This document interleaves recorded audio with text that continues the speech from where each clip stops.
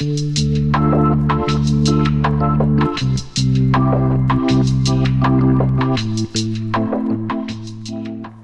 and welcome to Season 2, Episode 14 of the Marketing Matters podcast. I'm sat here today, as usual, at Glossop Gasworks on quite a cloudy day in Glossop today. But as usual, I'm sat here with my fellow podcast presenter, David. So hi, David. Hi there.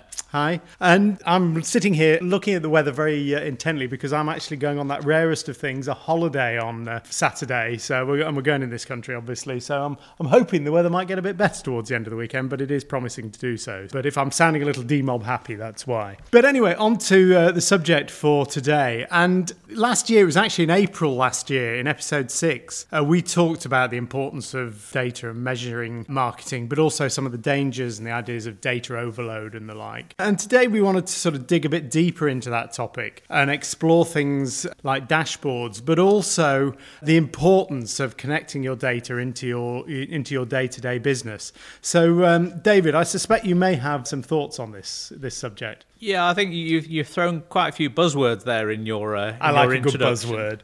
But I think really just to pick up on a couple of them, I think these days most people understand the concept of analytics, particularly in terms of Google Analytics, which is, I think, one of those things that most people know exist but don't really understand and often have never looked at, or if they have looked at it, they sort of run away fairly quickly because it can get quite complicated. And the other word you used was dashboards, which, again, you see them in a lot of web applications that you log in and you'll get to a dashboard of some description. But I think what we're talking about here is a range of tools that have become increasingly available over the past year or so, where you can actually have a dashboard that you create yourself and get the information that you need for your business. And I think that the bottom line is that I've felt for a long time that, and it's an old saying, that knowledge is power, but I think I will go further, that knowledge is power, but only really if you use it and know how to use it. And what we're saying here is that in the world we're in, there is just data everywhere, and the problem is people get overwhelmed by it. And so it's about getting that happy balance where you've got enough data to tell you what you need to know, so that can really help you make sure your business is going in the right direction, but at the same time, not too much data that you just get overwhelmed by it. Yeah, and I think, I mean, you talked about the difference between data and knowledge and information. And I suppose what we're talking about here is data is not particularly useful in its raw sense. It's about how do you go about converting that data into useful knowledge and information about your business that informs the way that you run it. And I guess it's about where you're starting from. Are you starting from the data for data's sake, or are you actually starting from your business and saying, what do I need to know to more effectively run my business, and how do I go about generating that information? And often data can be the sort of the raw product that you use to generate that information. Yeah, I think probably the traditionally the most classic data in business is accountancy data, but the numbers that you get there tend to be historic. They are a data that reflects what's happened in your business, and so it's obviously very important, and we all have to submit our accounts to our glorious leaders every year. But I think that whereas accountancy data is reflective of what has happened, when you start looking into other business data, and particularly marketing data, while clearly it's measuring what has happened, it's what's happened much earlier in the business cycle, typically ahead of actually securing business and generating revenue, which is obviously where the accountancy kicks in. And so in some senses that makes it much more interesting, if not perhaps a little bit more haphazard, because you are starting to use data to try and predict the future, which is not the easiest thing to do.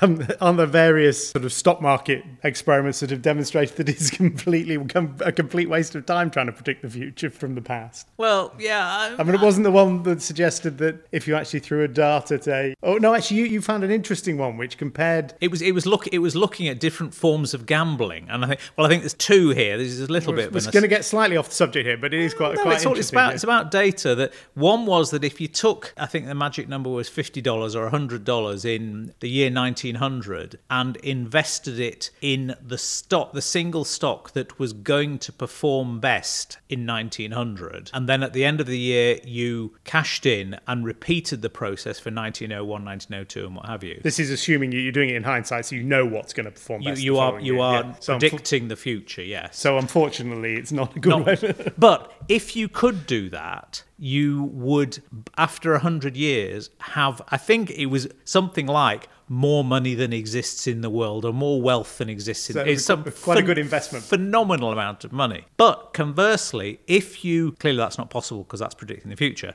If conversely, you took that same $100 in 1900 and invested it in the stock that had performed most effectively in 1899, and then at the end of the year cashed in and repeated that process, clearly something that you can actually do, by the year 2000, you would barely break even. In terms of inflation?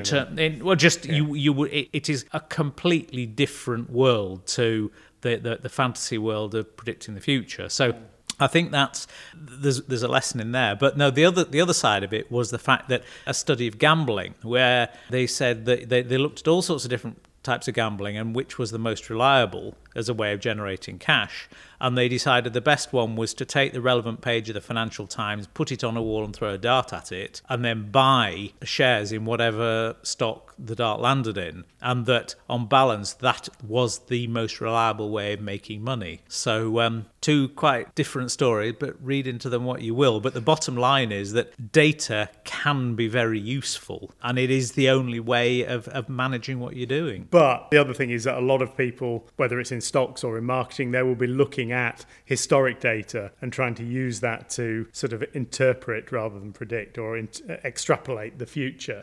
And I think the first of your stories there is a salient example, maybe a cautionary tale about how there can be great dangers in that, and you have to be a bit more intelligent than just thinking, well, what's worked in the past and what's the future. I think, in terms of the only data we've got is data on what has happened, because obviously anything else is irrelevant or unreal. But I think what it's really saying is that what you need to do before you start looking at the data is to have a plan as to what it is you're trying to do, and then as you start to use data to plan which steps to take to achieve your goals, to make sure that you keep it under review so that as the prediction of the future turn into the reality of what has happened, you can make sure that you are editing and tweaking and refining your approach to keep you on track. And I suppose, because it's very often when you make plans, you will make assumptions and you will say, well, I think you have to. You have to. So you will say, well, I'm going to assume that this is going to happen in the future. And I think one thing that data can be, or this can be very useful, is you can, after a period of time, you can test your assumption and say, well, actually, I made this 6 months ago, I made this assumption that this was going to happen. Actually, using the data now, can I say, did it happen? And if it did, great, you can sort of say, well, okay, that assumption was correct and move forward. If it didn't, you can adjust your assumptions based on what you're going to do. You now know as more fact. And I think it's like a lot of things. You start with not knowing a great deal about what you're trying to do, and as you go forward, you ask questions and make assumptions and then test those, and you learn more, and on the basis of that, you refine the way you're doing things. And I think the data in those circumstances is about so it's about knowing what questions to ask, setting up the data to test those assumptions and answer those questions, and then reviewing it again in a period after that. Yeah, but I also think that the interesting thing about when we're talking about marketing and business planning, particularly in the world of SMEs and owner-managed businesses, that the starting point is that as a business owner, you are likely to have a fair amount of knowledge and experience of your own business. So your gut feelings as to how things are can often be quite a useful starting point, that you're not working from complete scratch. You've got experience, you've got knowledge, so that if we accept that trying to predict the future is guessing, then certainly what you have is you're not just guessing, you are making educated guesses based on what you've seen and know in the past. And I think there can be times when I think it's appropriate to use that experience, because if you just say, no, I need to work on the best information and I've got to get that historic information first, then you can spend a lot of time and a lot of money just trying to get to first base. Often, most of it you probably know already. Yeah, and I always often I look at surveys that are done on the TV or whatever, and I assume there must be a university of the bleeding obvious that comes up with these reports, because very often, as you say, the reports that they're coming out with and the data they're coming out with is just stating what is anybody with half a brain would already know. And I think the key is, though, if you just take that approach and say, well, I know everything, it can be very dangerous. So it is about being willing to test and challenge your assumptions. But I think you do have to accept that in the majority, I was going to say 9 times out of 10, but probably in the majority of cases, if you know your business and you've been in it a long time, then actually the data will probably just confirm what you already know. Yeah, I think so, but I think as you're going along and as you're obviously gathering new data and more data, it's important that you again gather that data in a structured way so that you are looking at what you're seeing happening objectively. And I think this is one of the areas where dashboards become very valuable, because I've said many times that when you're planning in the first place, it's valuable to write your plans down so you've got it crystallized to what it is you said you're going to do. And I think likewise with setting up data dashboards, what they do is they give you a crystallized picture of what is happening and what has happened to the data that you're measuring over time, that you can't then fudge it. It is what it is. So if you're setting up, because dashboards, can't remember whether we mentioned this earlier, but basically a dashboard is anything that will turn raw numbers and data into nice pretty graphs and pictures and dials and things it basically visualizes that data. So if you were looking to set up a dashboard, what would your sort of starting point be? Is it about trying to guess everything, single bit of information you might want and create a full dashboard that looks perfect on day one? Or is there a sort of a bit of a leading question here, I guess, but might there be a better way of doing it? Of course. I think it's the old adage, keep it simple, that have something, just pick 2 or 3 key, or even 1 key piece of information that, an obvious one that it surprises me how few people really do measure is how many people visit your website. And if you accept that websites are a key, or in my view, the key marketing tool for many businesses, then knowing how many people visit your website is a good thing to know. And in principle, if that number is going up, then that's good. And if that number is going down, that's perhaps not so good. So if all your dashboard does is just give you a moving picture of visitors to your website, obviously you can then start to say, well, yeah, but what if the visitors are better visitors or not such good visitors?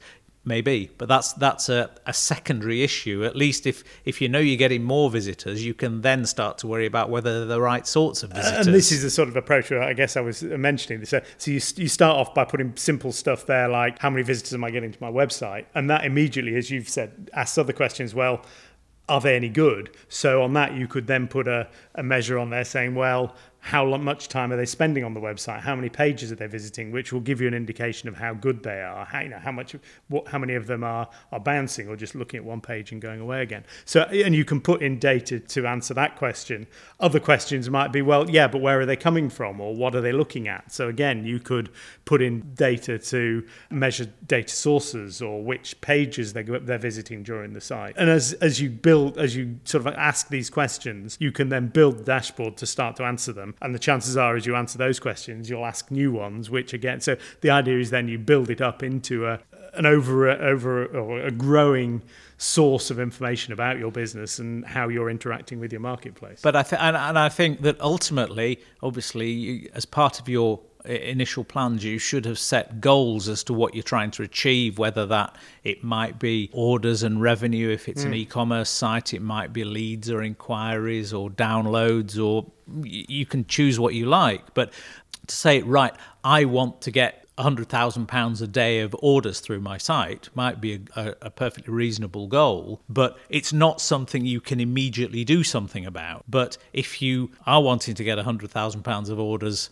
through your website every day or every week or whatever, then you know that you need a certain level of traffic and that the visitors who come to the site have to act in a certain way. And so by breaking it down, and you start to move to be measuring things that you can more effectively influence. And the fact is that if you can get more visitors to your site, that is likely to be a step on the way to achieving your revenue goals. Yeah, and I think as we start to draw it to a close, I'll sort of preempt one of the because we always come up with some recommendations at the end, and I think one of them I'm going to mention is this idea of goals, and so it'd be worth just touching on. I mean, obviously goals in the grand scheme of things, people understand what they are, but they have quite a specific sort of meaning in sort of Google Analytics. And so is it worth just mentioning a quick about that, or is that too techie for us? I think if you come back to basic objective setting in marketing, you get the concept of the SMART objective, the objective that must be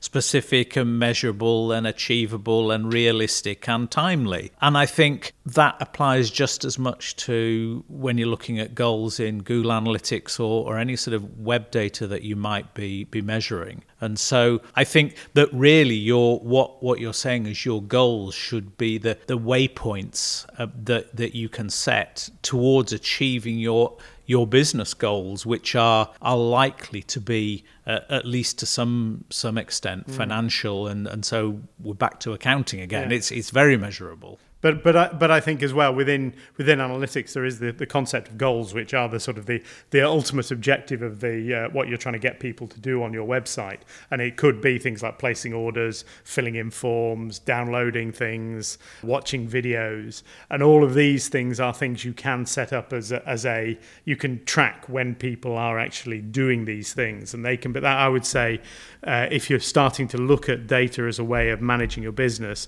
understanding the Google Analytics concept of goals and how to set them up and things is quite an important thing. I think so, but I think it is only really useful if you kind of embrace the whole process and integrate it as part of your business processes. The idea of somebody coming along and saying, I can set up business goals, I can set up goals for you. If you're not engaged with it... I totally agree. It's got to come from, the first, we said at the top of the podcast, the idea that it's got to start with marketing, start with business, and you've got to start with the questions and saying, well, what am I trying to achieve with my website? Well, I need to get people downloading things. I need to get people watching my videos. Those are the first questions. And at that point, you say, well, how can I set up goals to measure that? Rather than just saying, right, what are the six things? I need to set up 6 goals on my website. What are they going to be? You've very much got to start from business. But once you need to start to want to answer these business questions, then I suppose the point I'm making is that goals and the Google Analytics goals can be a really valuable method, a valuable tool in actually answering those questions. And I think it comes back to where we were, I'm conscious of the time, but where we were last week and talking about partnerships. And I think this is an example of how if you just want to hand everything over to somebody else who is not running your business, then I think that's perhaps not a great idea. But if you want to partner with somebody who has knowledge and experience that maybe you don't have to help you drive plans and goals and processes that you are engaged with as central to your business, then that can be a very powerful combination and collaboration. Yeah, I couldn't agree more. Okay, well, I think we'll start to wrap it up there. And as I mentioned before, we always like to try and sort of finish our podcast with some ideas and some sort of things you can go away and do if this has resonated with you. So I'll kick off, rather than just asking David, I shall kick off with mine, and I'll take the easy one. And I think the first thing I would suggest is absolutely as a starting point, go and have a look on your website and check, have you got Google Analytics installed? And if you haven't, then go and get it installed. It's a simple thing to do. And ultimately, everything else, it doesn't matter whether you start where you're starting from. If you don't have it installed on your website, you won't be able to answer any of your questions before you start asking them. So the first thing to do is go and make sure you've got Google Analytics installed on your website. So that's my tip number 1. David? Yeah, I will just reinforce that, because Google Analytics is not retrospective. Once you set it up, it starts measuring, but it can't tell you what happened yesterday. if it wasn't in place yesterday. So, if you set it up and don't use it, at least it's quietly there capturing information that you can use in the future.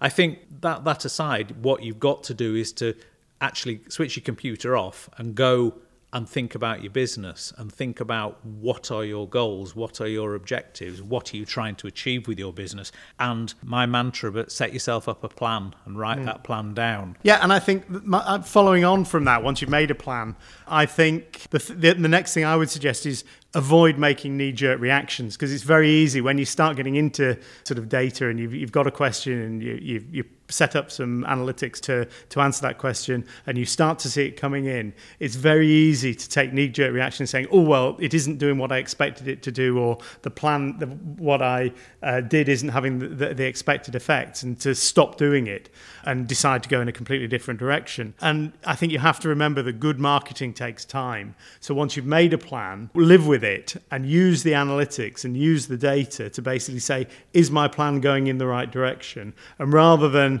if it looks like it isn't, just knee-jerk, go and do something completely different. Use the data to try and fine-tune it rather than make wholesale changes to your plan, and work on a maybe 3 to 6 month timescale rather than 2 to 3 day timescale. Yeah, and finally, I think what I'm going to say perhaps should have been brought in before Duncan said what he said, because we started off saying get your analytics switched on. We then said have a plan, and Duncan immediately then said don't have any knee-jerk reactions. And I think knee-jerk reactions come from when you start to decide how you're going to use analytics and other web tools to help you achieve your goals. And as Duncan says, what you've got to do is to set things in place so that, and monitor and keep a review of it. But just to reiterate, don't keep chopping and changing. It's these things do take time, and in my experience, most often you see the success of your efforts in retrospect. You don't necessarily see it particularly while you're going along. You just get to the stage where you can look back after 3 months or 6 months and say, actually 6 months ago we were there, we're now here, we've done all right, haven't we?